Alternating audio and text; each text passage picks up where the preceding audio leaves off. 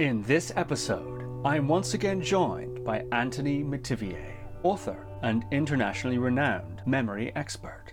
Anthony shares his most recent findings from his personal meditation practice of reciting sacred Sanskrit texts, including using memorization and recitation to pacify obsessive thinking, the pros and cons of guru and deity devotion, and his experiments with deliberately reducing his practice volume and observing the mindlessness and habitual tendencies that arose as a consequence. Anthony discusses how to enter into altered states of consciousness through recitation of memorized texts, why he is now memorizing Shakespeare instead of more Sanskrit, and why it is essential to include the body in meditation and other mental feats. Anthony also discusses what can be learned from the examples of figures such as Sherlock Holmes, Giordano Bruno, and Arnold Schwarzenegger, as well as discussing his latest book, Flyboy, a crime novel in which the detective protagonist uses specialist memory techniques to track down a serial killer.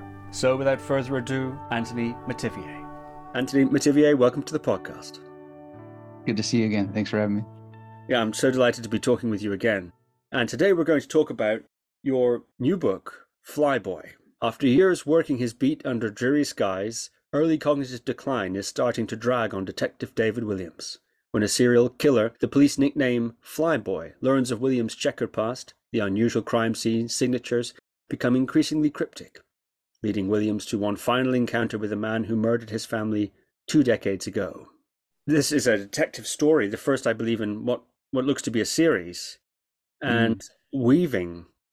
It's not just a crime story, it's actually a memory technique guide also. In fact, the detective is working on his memories to fight off his cognitive decline. He has a blind memory master called Jerome who mentors him and so on. And that becomes extremely crucial to the story. So the memory techniques that you teach in other nonfiction contexts are shown in full force here.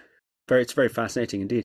But first of all, so let's talk about that. But first of all, I'd like to ask you, are there any updates on your memory/spiritual practice? Last time we discussed your life story, and we also discussed the way in which you memorize texts like the Ribhu Gita, for example, as part of your spiritual practice. I wonder if there's any updates or any new discoveries since we last spoke in that area. Yeah, well, I mean, it just gets wilder and more interesting.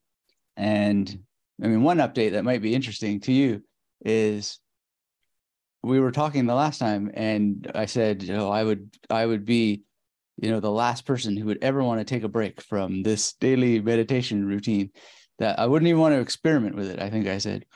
But then I'm just one of those people. I get an idea in my head and I can't let it go. And so I ran an experiment to see what it would be like if I actually dropped this routine, which in some sense was helpful with Flyboy because I'm writing about a person who needs to learn how to memorize. So I didn't intend to do method acting for Flyboy, but it sort of ended up having that kind of character in a sense. But it was very interesting to actually, I never fully dropped it. So it's not a fair test, but I did sort of reduce it, and for about 4 months. And it was just very, very interesting to feel like certain effects of this, what I would call procedural memory, still like running the program at a certain level. And then seeing the effects of mindlessness sort of come back to a certain extent. And on one level, it's like I never quite have recovered exactly the train that I was on. But then on another, it's just a completely different trip. And just as fulfilling, I imagine, as anything else, although that's kind of fueled by the philosophical way that I think about it. But in terms of the actual practice, I mean, I'm still doing the majority of the Sanskrit. I've sort of barely do Song Celestial anymore. I never was particularly attracted to it, and it was almost like that was the one I was forcing myself to do. But the other 3 pieces I still recite regularly now.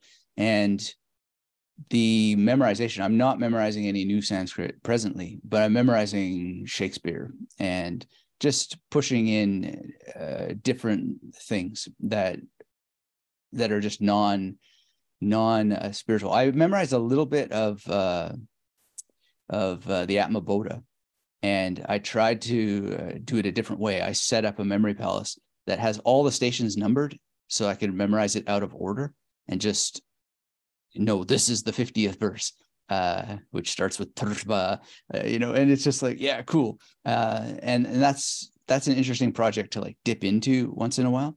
But Shakespeare just seems more interesting lately, and just other things to memorize. But I still sit and do the recitation, and I love to sit now in the sun, which we've got a nice little back patio there, and do the vitamin D absorption. But I still think of this. I use the Sanskrit like almost, I don't know how many times a day. I don't count it, but it just comes in, and it's a beautiful alternative to thinking. I enjoy it a great deal, even though it is thinking. It's like thinking by other means. I wonder if you might explain some of that in a little bit more detail.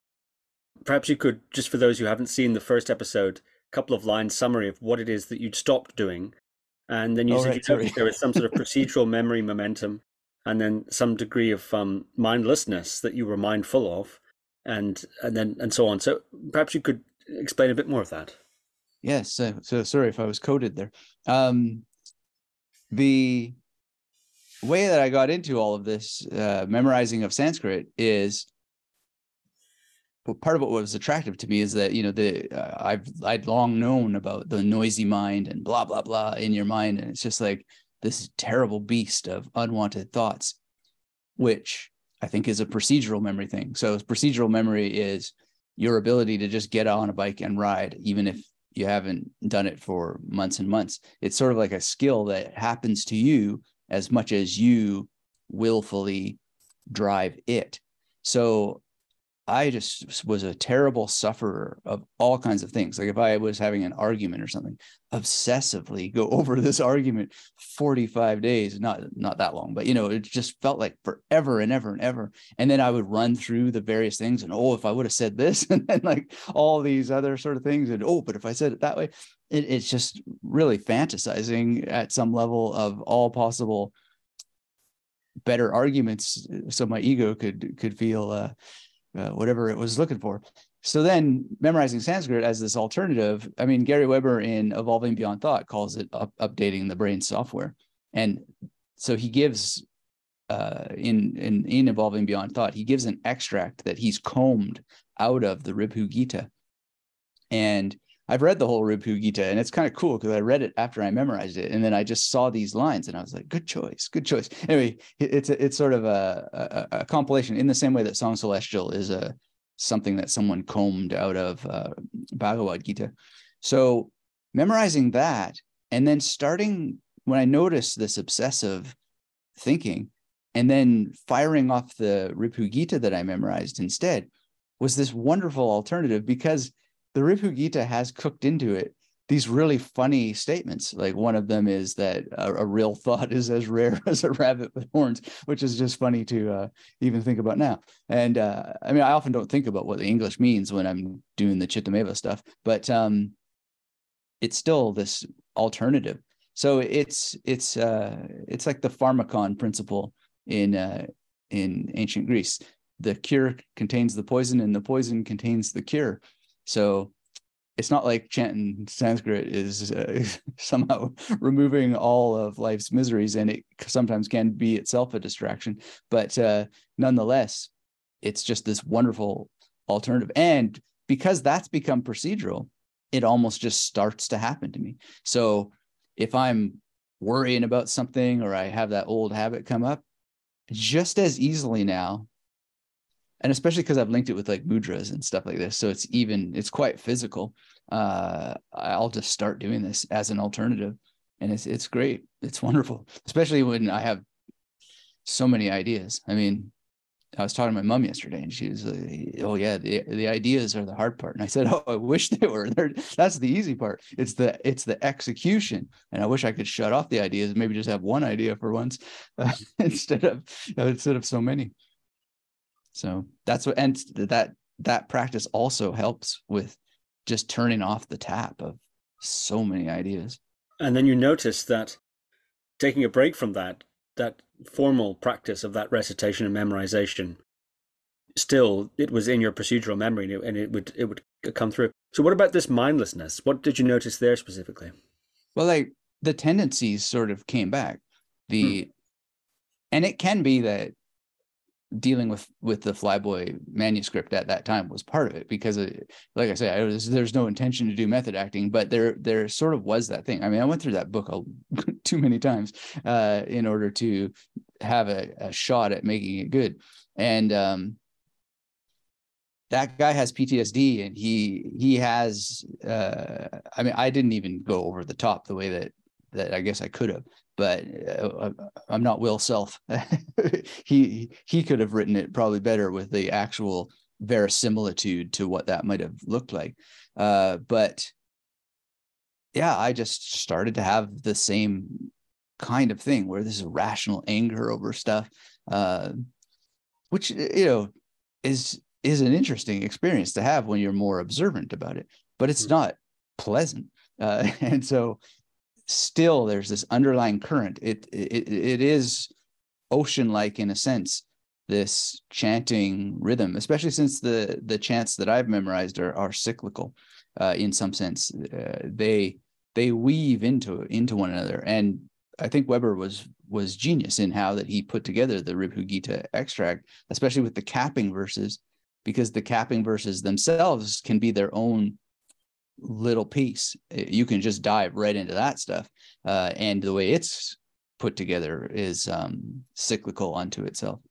But Upadesa Sharam is also kind of cyclical. And the way I've heard it sung, they also repeat the end verse as if it was a capping verse. And so it's got an engine, sort of, so to speak, when you memorize it, an engine plus an algorithm. So once you get it started, you almost don't feel like you're done until that you actually finish it. And then when you get to the end, it's already got its own repetition or impulse to repetition built into it. And it's poetry in that sense. It's catchy. So it stays. It has staying power in the same way that learning to ride a bike has staying power. Just get on and do it. Yes. And that, of course, the way of using Sanskrit or relating to Sanskrit in the way that you've done is part of the genius of that language, and part of the way it has been used for so long, and part of the architecture of it, and the way those sorts of texts are composed. They're composed with that in mind, and perhaps even refined through that process. Would you agree with that, and that you discover that sort of thing as you work more closely with it? Well, I've certainly heard and read people say that, Sanskrit was invented as this mental technology precisely for these reasons. I don't know. I mean, I have no problem imagining ancient people filled with anxieties. And I mean, you just look at the Bible. I mean, that's what the story of Noah is. It's just this society gone mad with lust and avarice and every kind of dysfunction that you could have, to the point that God's gonna, throw the ocean on top of them and so forth. So you can imagine ancient people having some issues and maybe cooking up a technology like a language. However, I don't think Chomsky is gonna go along with that story in terms of how languages develop and so forth, that someone got out the forge and was like, let's build this language that solves our mental problems.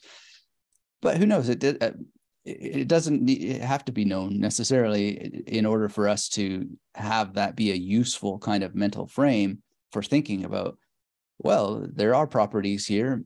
And these are questions that I've had about how memory techniques work, because the placement of the major system, for example, what we use to memorize numbers, it has this sort of progress through the mouth, or physical placement in the mouth. So what that means is, to memorize numbers, we use consonants linked to the numbers. So 0 will be a soft S, Z, or C, or soft C, sorry, not a soft S. 1 will be a T or D, 2 is an N, etc. But just stopping there, soft C, S, Z, they're all in the same part of the mouth, and those are linked to 0. T and D for 1, T and D, they're you're using the same parts of your mouth, and it goes through ch, j, sh for 6, to give another example.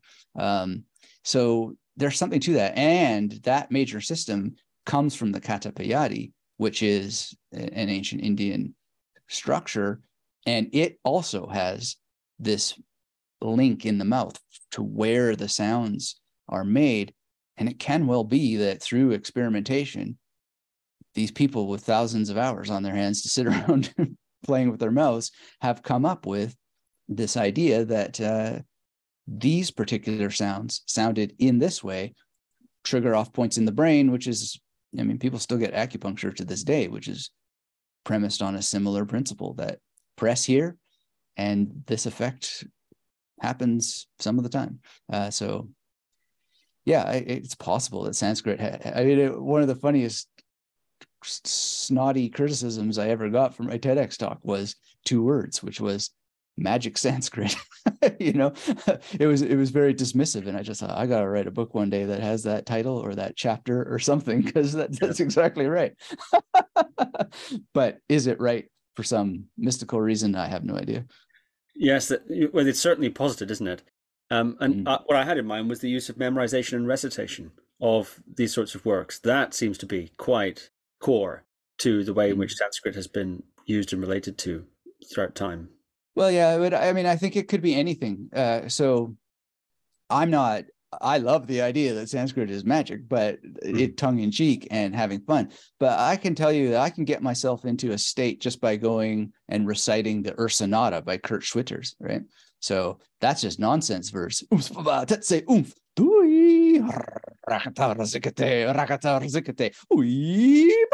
Like, this is just like, it doesn't have to be Sanskrit.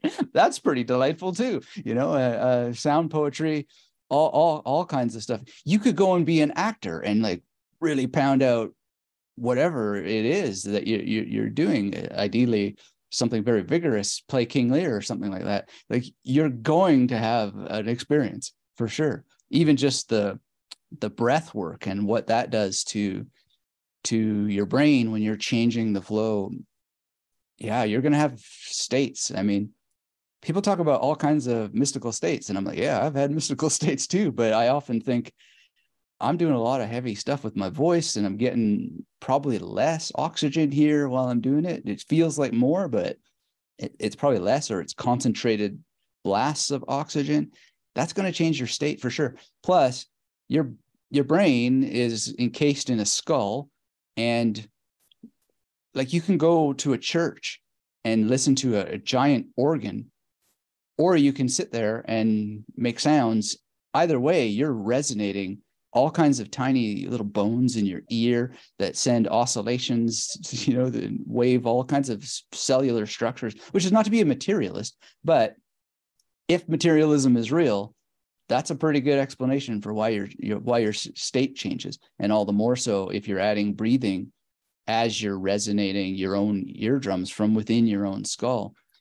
Plus, if you do this, which I like to do when I am doing my chanting and all this meditating stuff, this is in studies shown to mess with what they call the orientation association area of the brain, which may or may not explain the feeling of oneness.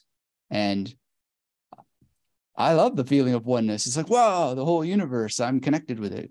Like, it's cool. But I also love the scientific idea that that's happening because I've sloshed a bunch of stuff around in my brain.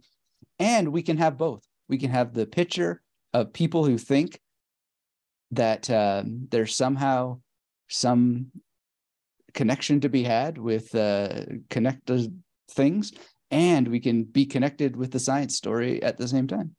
Why not? just slosh it all in there and pick your poison, what you're going to do in terms of how you allow that to lead yourself through life. And because it will almost certainly affect your morals and your ethics in terms of what you say and how you treat others based on these states that you have, I think. Could you say a little more about that transfer from mystical states to moral behavior or speech? Well, I think you become a better person, or you have the chance to become a better person when you have these experiences, because there's tremendous contentment, and you may then, want others to feel that too. So I mean, I think this is where evangelism comes from. These people are having extraordinary experiences, and they would love for others to have it because they've been freed from either immediate suffering, or now they have some freedom from suffering, and they have the image of more freedom from suffering in the future if they do more of this thing. So humans have this tendency to want to spread the good news that helps the species and to try to shut down the threats.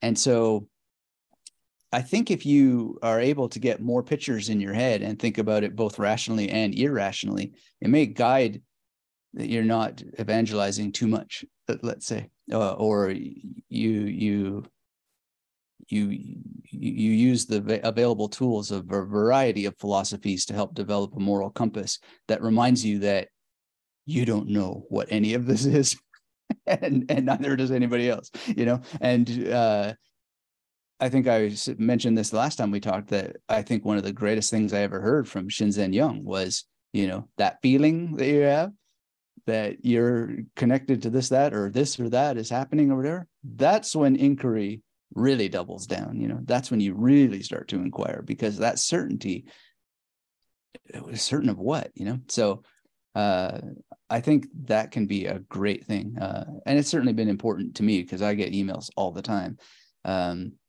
Where people either hear what I said or they read part of what I've said, etc., and not the end of the victorious mind, where I go on and on about not building reliances to a teacher, etc. Like, definitely have teachers, but don't turn them into what they aren't, because they usually aren't those things. But they don't read that, and then I don't know exactly what to do about it. But I usually just say, well, if you read the end of the book, you'll see that I'm not really offering the answers in this way. But I think that's very important, because it would be all too easy for me to say, well, if you just memorize all this magic Sanskrit and then you pivot like this, you'll be free from suffering forever and ever. Amen. But I don't know that to be the case. And I don't think anybody else does either. But there's certainly lots of useful stuff to be learned from people who think that they do. Like Gary Weber. Yeah, and I think he cuts that line as well as one could expect of, saying, don't rebuild the teacher's journey. It's not possible. It's just not what this is about. And yeah, I mean, a lot of people just don't read between the lines. He says quite clearly, when I'm hungry and when I'm tired, thoughts will come back, and he differentiates between planning thoughts. How does Gary Weber get to the bathroom? Like, oh, whatever, and this obsessive self-referential inner narrative. So, and I work with clients for memory training and stuff like that. They create pictures of me in my head that I have to correct. It would be so beneficial for me to let those myths and stories go, but I correct them every time they come up, because there's a guy, he said, I was just talking to you, in this hour, and you cited 45 books in 8 different languages. And I said, are you serious? Like, did you count? Was it really 45 books? Was it really 8 languages? Like, it probably was that I spoke a couple different languages and I did cite a bunch of books, but it wasn't that many, and it's not that many languages. I don't speak 8 languages, So it's and you see the button, you see the pin go in the balloon, and you see the balloon deflate, and you see the pain. But I think it's necessary. And I see people ask me to answer the mystery of Gary Weber, and I just say, well, why are you asking me? And then I'll just say, though, but when I read his books, I read loud and clear the parts where he says, tired, hungry, thoughts come back, which totally makes sense. And then the distinguishing between when we talk about thoughts, what kind of thoughts are we talking about? And I think he's quite clear. Like, he makes a special acronym, SRIN. I don't know if it's his acronym or not, but self-referential inner narrative.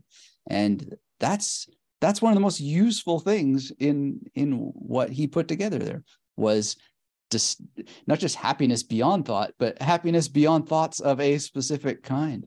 So anyway, I think that's why teachers exist, is to put the brakes on things and say, okay, let's do some textual analysis here, even if it's a simple book. Let's see, what is it really saying, and how is, like, we know, just to skip off into a tangent here, we know that there are values, there are good studies of like deity formation, the image of a deity or a guru, and this actually helps people to have particular outcomes. But we always have to think about that pharmacon concept. What's the cure? What's the poison in the cure? What's the cure in the poison? And can we sort of mediate and moderate these things so we have the best of all possible worlds? Because I have myself had the image of Gary Weber as someone who he was not, which is what I talk about at the end of Victorious Mind. I wanted to keep obsessively asking him these questions, but then I realized that's missing the point, that's missing the gift that he's giving me. The image of the teacher is within, and his actual journey is irrelevant insofar as he can't actually give you the journey. He could share technologies that he's discovered. He can extract from Ribhu Gita this, but it's not a replacement to actually doing what I did, which is memorize his stuff and go and read the Ribhu Gita. If I hadn't gone and read the whole book, the gift would have been diminished in some sense. But who would have been doing the diminishing? Me, not him. He's just some dude. The other thing I think that people miss about Gary Weber, sorry, Gary, if you're watching, but the dude's retired, right? Like, I'm sure you have fewer thoughts when you're retired. Or maybe you have more. I don't know. That's the whole point. Don't know. Never asked him. But like, if you read between the lines, it's just kind of my image of a person who's happily retired. He's just doing like YouTube talks with somebody and hanging out, chilling out, drinking tea. Like, yeah, fewer thoughts, I'm sure. So anyway, the image of the deity can certainly be helpful, but I feel, in my experience, it's even more helpful when you have this radical honesty of just another dude. Like, I'm sure the Buddha was too, but somehow I get turned on by less romantic images, which is probably why I write now detective novels, because they're as far from romanticized as you can get. I would like to talk about Flyboy, but first, I can't really let this go. Shakespeare. What have you been memorizing in Shakespeare? Can you talk a bit about that? You said that's been very interesting to you lately. Oh, yeah. So what is it? Doubt thou the stars burn, doubt thou the sun doth move, doubt truth to be a liar, but never doubt I love. Newly memorized, so I might have missed a word there or something, and I certainly am not Kenneth Branagh in my delivery. But yeah, I don't know why, but I just started to think that philosophy and ideas and spirituality and stuff like that, they're just not in those texts alone. Let me see. Sonnet 59 really struck me.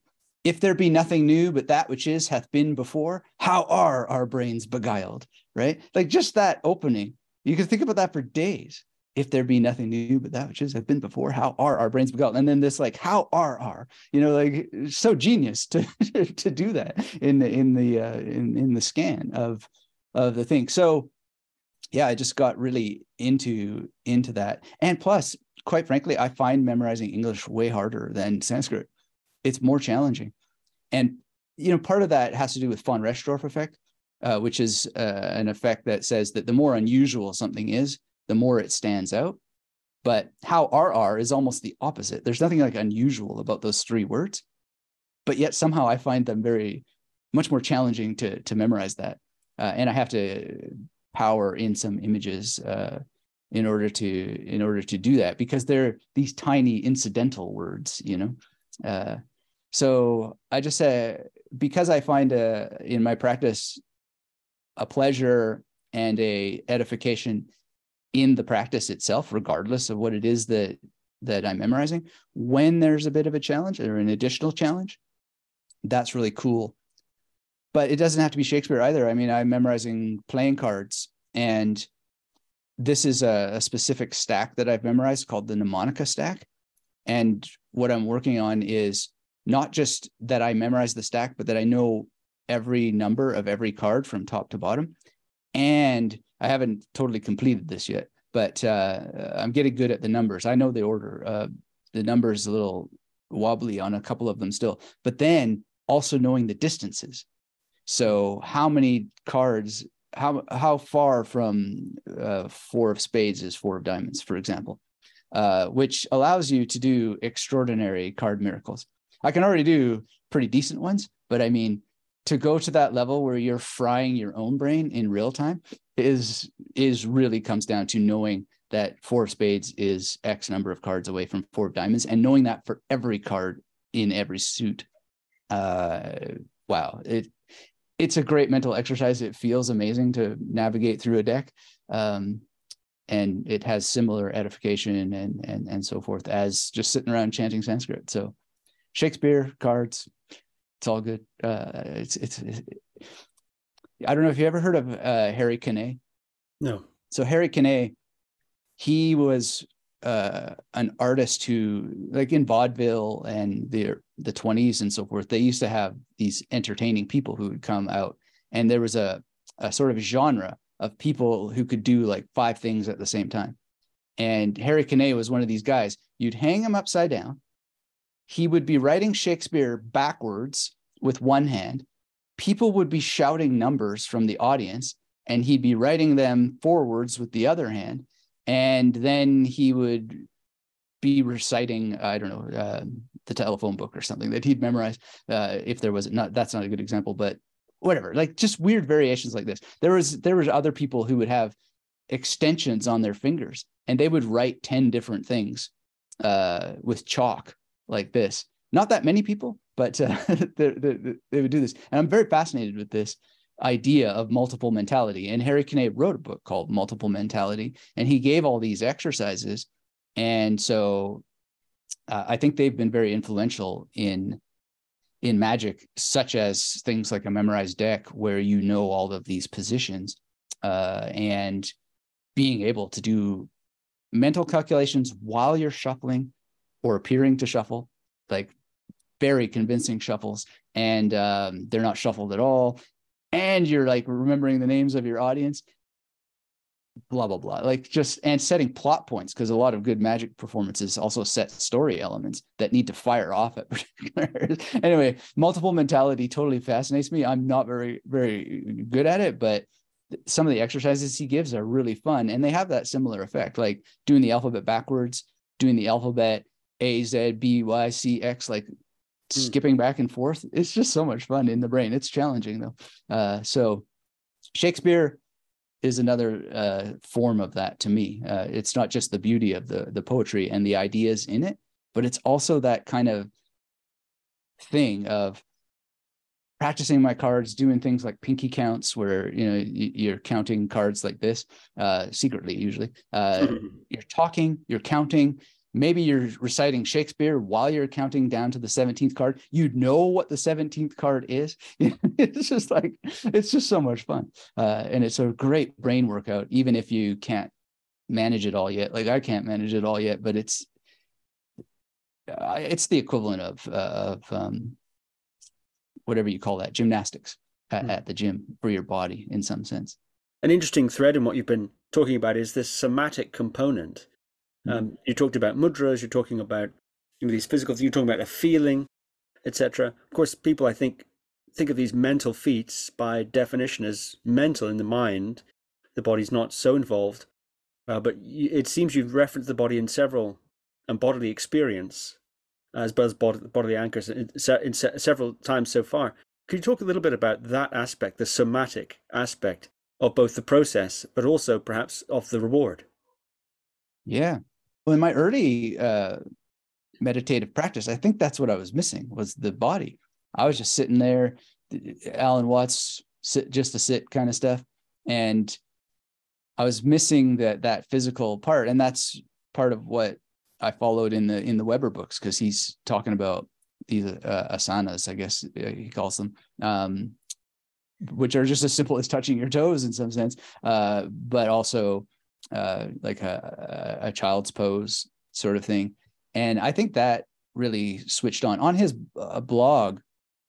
He had, he still has, I'm sure, a citation about a study where they showed that men are most likely to not be attracted to the physical parts of meditation, which is probably what they most need in order to tip the scales towards more mindfulness or experiences of this, that, and the other thing. And it totally makes sense. I mean, if we were going to do the materialist shtick, if the brain is connected to the vagus nerve and the digestion and your gut is your second brain and all that sort of stuff, the more you're moving things around, getting the blood moving, the digestion improves and so forth.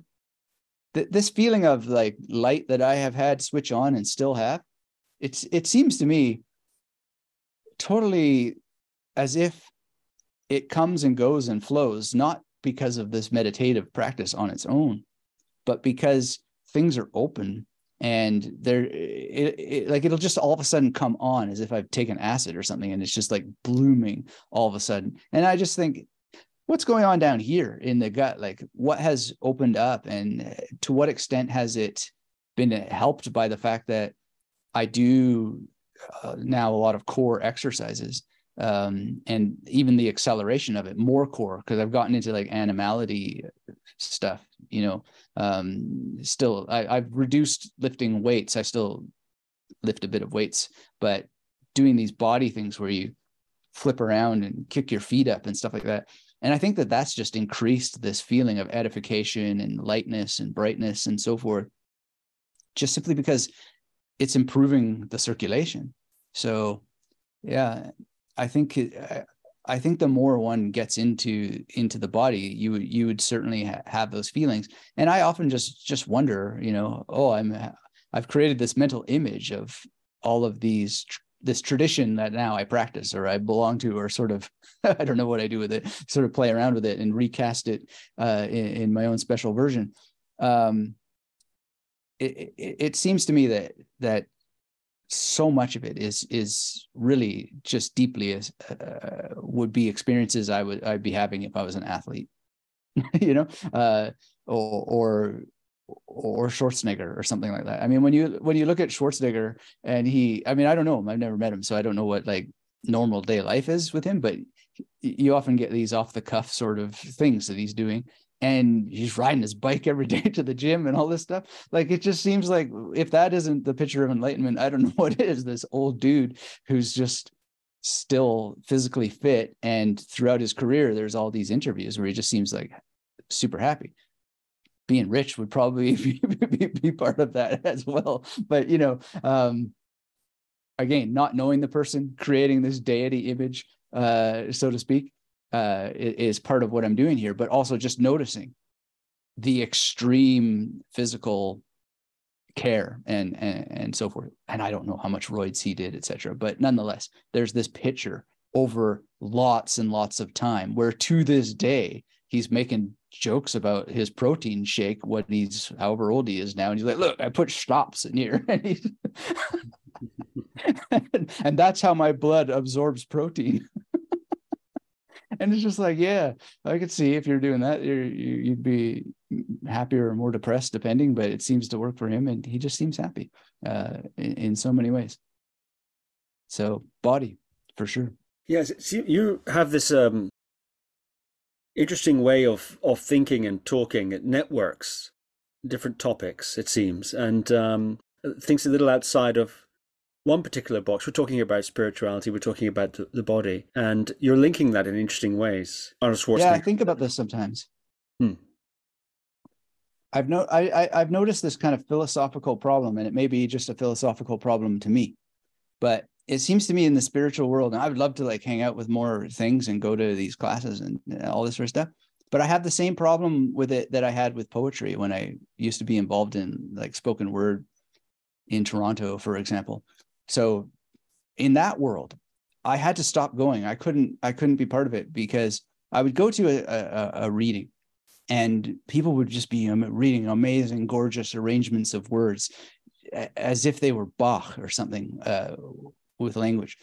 And then they would get together and have these conversations where they would be like, well, it's just such a shame that Stephen King gets so much recognition when I'm clearly such a master of my craft. And I'm just thinking, you are a creative writing professor. And if you had craft, wouldn't you use that craft to spin gold out of it? I mean, wouldn't you just write one pot boiler if you were such a master of your craft, to free yourself from this horrendous life of a creative writing instructor who must live in slave morality by teaching the very thing that you cannot do? Like, this must be this must be the most horrible experience, right? Now, I developed a theory that I called the theory of craft, which was spelt CRAPHT, so that it had the word crap in it. And I vowed that I would never be involved in this again. And I would only write to the extent that I could write a potboiler that would have a shot, because I'm not going to sit there around criticizing Stephen King. I'm going to, I didn't think of it this way, but I'll make a diva image in my mind, this sort of thing, and have a shot at it like that, if I'm ever going to do it. Now, what does that have to do with spirituality? I think it's almost the same thing in the spiritual world, because what I hear all the time is, I couldn't possibly ever have anything that I do associated with money. And then non-duality, non-duality, non-duality. I'm like, hold on a second. If non-duality is real, if there's no separation between you and the other, then what the heck are you doing pushing the money away? That's Jesus shtick in the tabernacle. Like, if non-duality is true, if there is no separation, then what is this? And so I don't know. Like, I have no separation between me and Schwarzenegger. I only know that I don't know him. Like, I really don't know that guy, but I have this image of him, and he could be just as much a spiritual teacher as Gary Weber could be, etc., as can be noticing these things of like, I could never be associated with money, because that's just, if non-duality is real, well, then that's just another thing in the mix, right? And there can't be any separation between me and that. Not that I think that there is non-duality, but it's a cool idea. And if you're going to play that, then that's the moral thing. That's the moral sort of decision that it can give you is, are you going to be the guy who criticizes it all and like sort of plays jester? Can you stop yourself from being that guy? And there are certainly like these Adwaita stand-up comics who do similar sorts of things. They point out all of this, and I don't know if the other people get it or not. But if non-duality is true, then the push away seems misguided at its base. But I also understand that you can't just gorge yourself on everything. But then if non-duality is true, aren't you already gorged? Isn't this moment full and complete? Isn't it the case that you can't cut it, you can't burn it, you can't get it wet, like all the stuff from the Bhagavad Gita, So, I think that these avenues and channels and constant connections that I make, they're just the way that I am and probably always have been. But it gets switched on a little bit more when I follow the philosophy of non-duality, because of course Schwarzenegger and all his wealth is my teacher. How could it not be? It's not separate from me. I can't release myself from it. It's in my procedural memory, and it will be back. Sorry, bad. I've gone there with that worst of all possible puns. It had to be done. Let's talk a bit about Flyboy. Not just a crime story, but as we discussed, as you hinted at earlier, actually your memory techniques are woven into the story in crucial ways, and very instructive ways, actually, also. You made a comparison to Sherlock Holmes, who's another famous memory detective who uses special memory techniques. But there's this distinction you made about Sherlock Holmes that you wanted to do slightly differently in Flyboy. So I'm wondering if you might talk a bit about what that is, and could you talk a bit about the book and why did you wrote it? Yeah, well, it's got like a gestation story, which is partly my own stupidity and lack of humility and lack of intelligence, really, because when I first started the memory techniques, and for much of the decade that I've been teaching them, more than a decade, people were watching Sherlock, and they kept saying, "Oh, I found your website because I'm watching Sherlock," and I'm just like, "Oh my God, what is this?" Like, just total missing the point. And I still don't like Sherlock. I mean, the original stories are cool, but there's something that about especially the most recent series that just kind of, well, I don't know. There's a je ne sais quoi that just never really fit with me. And I just missed this kind of opportunity to have some fun. But what happened is in 2017, I was down in Sydney and I found this book called Empire of the Imagination about Gary Gygax, who started Dungeons and Dragons. And then this sort of started this process of thinking, because I'd always written stories and I wanted to create an alternative to the memory competitions, because as much as I admire and am astonished, and there's many scientific, wonderful, valuable things that have already come out of studying the brains of memory competitors, I just don't get it. Like I've gone and done it, but I don't get jazzed out of it. So I wanted to create a world that I would get jazzed out of, that is like competitively non-competitive, or you're purely competing with yourself, or you're just having fun without the edge of potentially being embarrassed and all this sort of stuff. Anyway, fast forward a couple of years and I'd written Victorious Mind. I'm having like a kind of identity crisis because all these people are emailing me about that book and the TEDx talk, and they're hoisting these massive long emails on me, and I just don't know what is the right way to respond other than, that's material for a licensed therapist kind of thing. And here's what helped me. Try the technology, but don't turn it into something it isn't, etc. So, and I just realized ultimately I have to take a break. And so I go to the bookstore and I'm looking for something that I wouldn't normally read. I haven't read novels for a couple of years, seriously. Like maybe once or twice I'd read a novel, but I used to read novels almost exclusively. And I've just been reading nonfiction, philosophy, Advaita stuff, on and on and on.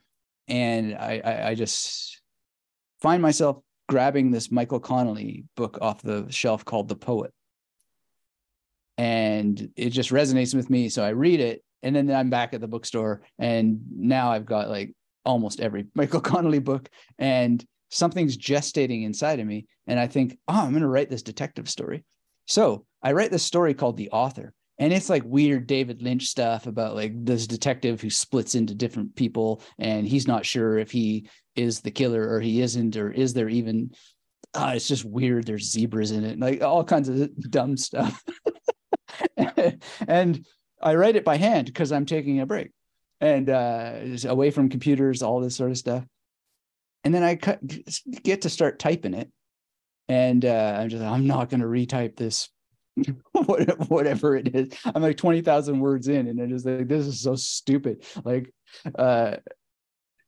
David Lynch is going to laugh at me. But anyway, I suddenly get this idea. Oh my God, what if there was a detective who needed to learn memory techniques to save his career?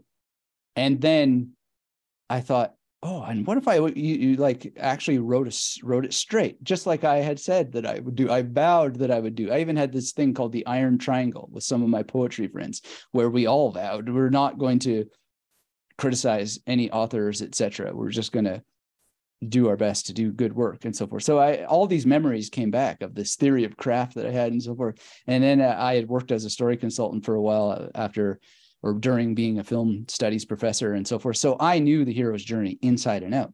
And I just thought, can I actually hold myself to it? No zebras spontaneously appearing, etc. But can I also do philosophy at the same time? And can I create the alternative to the memory competitions, or an alternative, better said? And the answer was yes. Kind of convoluted, because like making a novel and a game at the same time has been interesting and challenging, but I did it. And it's just early days, but that's the origin story of the novel. And so it is an act of constraint. Can I write a hero's journey, literally hit the visit to the underworld where it typically happens in a story? Can I have the gathering of allies? Can I have the call to adventure, the refusal of the call, like all that stuff? Can I have the self-revelation? after the battle, like everything, and as tickety-boo as possible in the chemistry of the pot boiler, let's say. And I think I got pretty close. I had to rewrite it 4 times to hit those points, and I still think it's a bit overwritten. But anyway, whatever. That's sort of the story. And also, can I make it that the memory instruction, so to speak, is not tedious and boring, where there's these asides where he's like, well, okay, I got to come up with an image to memorize this person's name and so forth. And the other thing that also is that I wanted it to be true to what you could actually do as a person new to memory techniques. Those were the sort of rules. And it's also somewhat based on Nick Castle, who is a person who went through my training. He was a cop. He had PTSD, and he felt great solace and relief from using memory techniques, which the research that Tim Dalglish has done has shown precisely that. People with PTSD and depression, I've experienced it, have relief from this kind of mental activity. So yeah, that's what was going on, and it's connected to this game called Memory Detective, which is, it's like live action Dungeons and Dragons with no dice. We use memory techniques instead of dice. And I'll tell you, even though it's a small start, it's not actually that small, but very modest start. But I saw joy on the faces of people who never in a million years would go to a memory competition. And I cooked it up in such a way that you can get memory exercise, like passive memory exercise, even without using the memory techniques. Just to try to follow the plot is going to exercise your memory. Anyway, people liked it, and now it's just doing more of it, iterating more versions of the stories and the games. Yeah, it's fascinating. We were talking earlier about the release of Flyboy, and I said it was published, and you said, well. And so I wonder if you might talk a little bit about how you've approached the release of it, or the publication of it, whatever we'd want to say there. Yeah, well, it's one of those crazy stories that maybe one day will be told in depth. But I don't know what this is. I still don't quite know what it is. And they say in business that if you're not embarrassed by your first project, you waited too long, or your first product. And so I had that in mind, and I was like, this isn't ready, but we've got to ship it anyway. We got to see like if this is a thing, because I'm perfectly happy to have written this thing just purely to have written it, because I'm a graphomaniac. But the other thing is that I wanted to see, like, will this be something for people, and will they interact with it? And so I just did a limited release where you can only get it through me, set up all the architecture where you get the audiobook or the ebook. But if you wanted, you could add a limited edition print that came with puzzles. So the puzzles, and I wrote puzzles into it. Like, for example, there's a puzzle. What does the detective get wrong about Tesla? And what does that say about his memory? That sort of thing. Because there's mistakes in the book, but surely there are mistakes that I've made, but there's mistakes I purposely made. So, you'd be like fact checking it. Well, that's a puzzle to be solved, just to make it more interactive and as a special launch kind of thingamajigger. And no one has solved all the puzzles, and no doubt, because some of them are so obscure that I just don't know how anybody would solve them. But that's part of the fun, right? There is a legit answer, but I don't know. Do you know Cain's Jawbone? No. Cain's Jawbone was maybe the 1920s, a novel where it has so many puzzles built into it, and it's also written out of order. People take the book apart. To this day, they take the book apart, they put it up on their walls, they try to assemble it in such a way as to solve what's going on there. So I had part of that in mind with this like bonus edition. But where we go from here, I'm not exactly sure. But I have the whole series in mind. So I've written most of part 8, which is the grand finale. And the key to part 8 is already in part 1. So there's stuff in part 1 And there's like themes, the philosophical themes of oneness, the themes of recursion. And so part 8 is going to be all recursion based. Anyway, I don't know if I'm going to pull it off. I don't even know if I'm a good enough writer to like pull off my own idea, but progressively the detective gets more and more like the mental image that people have of Giordano Bruno as this super enlightened dude, so enlightened that when they sentence him to death, he tells the Inquisition, "You're more afraid of this assessment than I am." that kind of. I'm not going to end it that way, but just that total shining image of enlightenment where he's just completely non-dual. There is no separation between him and others, and he has to exercise his memory to get that way. But then I realized that the thing that I never liked in Sherlock Holmes is that, or sorry, the series, is that they made it a series that has progression. So then I thought, oh, well, I'll start to write some stories that are like non-progression, but I can't stop myself from having like a progressive element in it. Anyway, it's all, I don't know. I don't want to turn it into shambles and crap. So maybe it will just end with Flyboy and that's it. But I've written so much of many of the installments.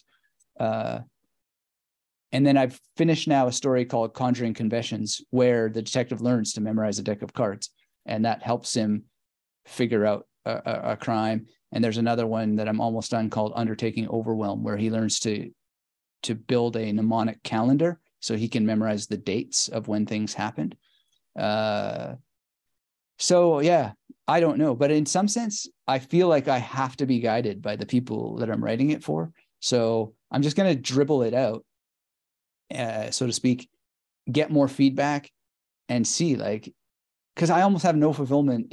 I mean, I have fulfillment if it's just for me. That's great. The graphomaniac gets his lunch, but it's even more fulfilling when I get these emails from people and they're like, "What does Jerome mean when he said this?" Or the detective used this to help him memorize, Iceman or whatever. But couldn't I use this image? To me, that's the success, when they're cooking up alternative mnemonics that they could use, because ultimately that's what Bruno, I believe, did. I don't know for sure. I can't talk to the guy, but one thing I realized as I was working on this, because I didn't even know this, I didn't read any of Bruno's plays, but I started to read his plays, and I was just like, dude, why did you make your memory training so hard to understand? In his plays, he just has his characters say, and then we use the art of memory and we take a memory palace. And it's the most clear, crisp, concise, easy to follow teaching of the memory technique that you could ever hope to find.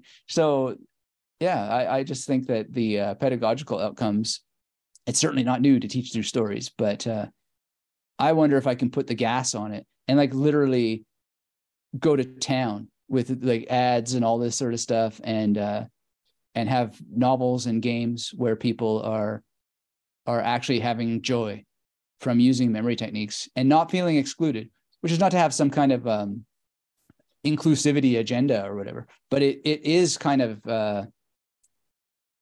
a missing thing that people who are only super nerdy about these techniques for memorizing pi or randomized numbers, for memorizing playing cards, for memorizing words that they're going to forget after the competition, that's so exclusive. Like, what can we do to keep these memory techniques alive? That, and choosing the detective genre also unattracts as many people as it attracts. But the kind of cool thing here is, if I get some help, I could get people writing stories, or I could write stories that are in sci-fi, in romance, in westerns, like all kinds of stuff. It'd be kind of corny, but we'll see where it goes. I could also see it being really bad by having some sort of taste monger saying, "Oh no, we can't have westerns. We couldn't possibly have people using memory techniques that are spitting chewing tobacco on the saloon floor." I mean, now that I say that sounds pretty cool. But if it's done well, if it's done, yeah, even if it's done poorly, who cares? I mean, it's just, will people engage with it? Will it get them to use their memory? That's the real question. And so far, so good. It's a fascinating effort, I must say. And you recorded the audiobook also, 13 hours plus, I think, when I looked at it. What was that like? Yeah, it's one of those things where in memory, there, as we were talking about, there's too many words to tell the truth of it, to get at it. But I almost gave up many times. I was having a bit of a problem with my mouth, with some angular cheilitis, so it hurt to talk. But I just had to get it done, and I'm glad that I did, and I'm glad that I did it. I auditioned a few actors. I had an actor who totally, it was like he knew this character. I could probably dig up the recording of the sample. Like, he really sounded like what I thought Williams was like. But he said he read deeper into it, and he was like, this project just isn't for me. And I was just like, oh damn. Because if he would have taken it, I would have been, I think his whole narration would have been a thousand times better than mine. But I'm still glad that I did it, because at least it sets sort of the model of what I think this character is like. And, I was able to act a little bit, but I don't have enough self-reflective skills in what acting is. I mean, people like Clint Eastwood who direct themselves and so forth, that just amazes me. It amazes me. Well, that's that idea of multiple mentality. You're managing the script, you're managing the set, you're managing your appearance of yourself on the set, in a set, in a screen that appears in multiple possible configurations, thinking of what you need in the editing room. Like, that's just wild to me. But that's kind of like part of the kick of doing the audiobook myself, in some sense, or even producing it, like listening to another person. It's just a variation of that, except for it's not myself. But yeah, it took way more than 13 hours. And because I had this mouth problem, I had a lot of false takes, and I had to ultimately, the first person I hired to do the editing, they bounced. They were just like, you have too many takes and it's just going to take too long. And they actually reneged on their proposed contract, and they then amped it up by, I don't know, oodles of thousands of dollars to do this. And I was just like, I'll find somebody else. Sorry. And I found another person, and I just explained to him, look, my lips were cracking, and plus I was making changes to the manuscript. And there's like literally 15 minutes of clack, clack, clack, clack, clack, clack, clack, clack, clack, and then drinking water, and then like warming up my tongue. And he was a soldier and went to town, and he got it done. So he gets the gig for the editing next time for sure. But it was a labor of the love of experimentation, in some sense, almost more than anything else. Is just like, get this done so that we can be embarrassed by the first version, or not be embarrassed at all, be super proud. And I don't know yet what to feel, but so far, yeah, the feedback has been quite nice. I don't know if you've seen any of the videos that people have sent, but there's like this video where a guy just like flips the book, and he's just like, fly boy. They're happy with it. So that's cool. Yes, I must say your execution is very admirable. I admire it a great deal. How can people get a hold of Flyboy? What's the best way to do that? How would you suggest people engage with this multifaceted venture? Well, the easiest thing is if you search on my website, probably just on Google, you'll find a place which I think is magneticmarionmethod.com/FB-SQ. And those are special codes for me. But what it'll do is it'll ask you to give your email address to access a sample from the book, and then you can order the book from that page. And then all of this isn't refined yet, but I'm thinking almost, I feel like I've never wanted to do a Kickstarter, but I almost feel like this is the kind of thing to do a Kickstarter for, and just explain to people, look, I have this idea, and it would be cool if it happened sooner than later. And me being a solo authorpreneur, or whatever the heck I am, just like doing this without help is just a measure of insanity like never before. And not that I have done it without help. I mean, I've had people do the layout and edit the audiobook, as I just said, and so forth. But to really like get some horsepower behind it. But then again, I don't know what I'm asking for. But anyway, that's the way you find it now. You can search it, and then I was going to do another sort of promotion for Valentine's Day, because there is a love story in it of sorts. But then it just went a different direction. But I'll do it as soon as I have the next game ready. I'll do another promotion of it. And the next game is called the Doomsday Dictionary, and it has to do with dictionaries. And, we're going to memorize vocabulary as we're solving a crime. And so that's the plan right now, is every time I have a game, I will launch, or I have some people reading Conjuring Confessions right now. And if they say, yeah, this is cool, I don't know really, because memorizing playing cards while you're trying to solve a crime, I mean, it just seems so outlandish. But if they like it and it sort of makes sense. Oh, and he's also learning about the difference between extension and intention in philosophy at the same time, which kind of makes sense, because if you know what those principles are, they relate to decks of cards. So I don't know. I'll see. And then maybe I'll make the audiobook version. And then so launch a story, and then you can like add on the original Flyboy. It's just an experiment to do like independent book publishing, and just try to build a thing that's for the people that it's for, and not necessarily, it's almost like to repress my own fantasy, not to repress it, but to be on point, because the other way of doing it is just do it on Amazon and then have people confused and just get a bunch of 1-star reviews, because they're like, why is this detective pausing to think about how he's going to memorize stuff, like you could just see the train wreck that would happen. And plus Amazon, I looked, it doesn't have a category of, detective fiction study guides. So it just seems like it's almost that moral compass thing. Like, why put a thing in a place that doesn't quite fit? So forgive me if this all sounds hurdy-gurdy and how to find it, but that's the way to find it. Just search my site or go to that. I think that link that I mentioned is correct.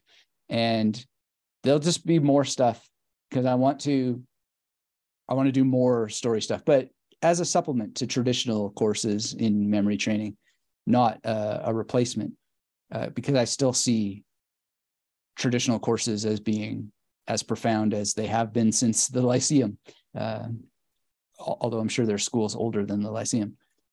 Yes, and I'll include, of course, all the relevant links in the show notes below.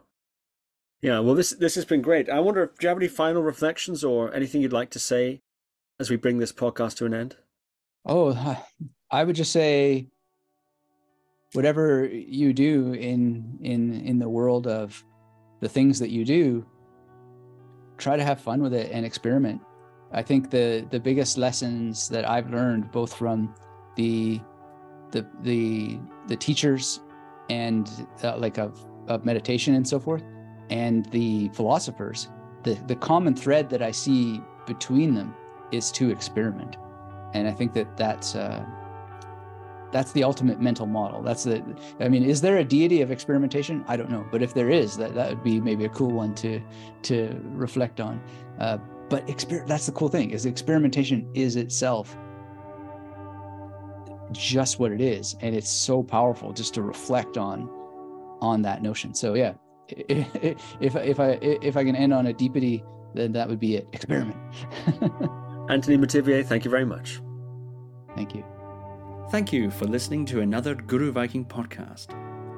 For more interviews like these, as well as articles, videos, and guided meditations, visit www.guruviking.com.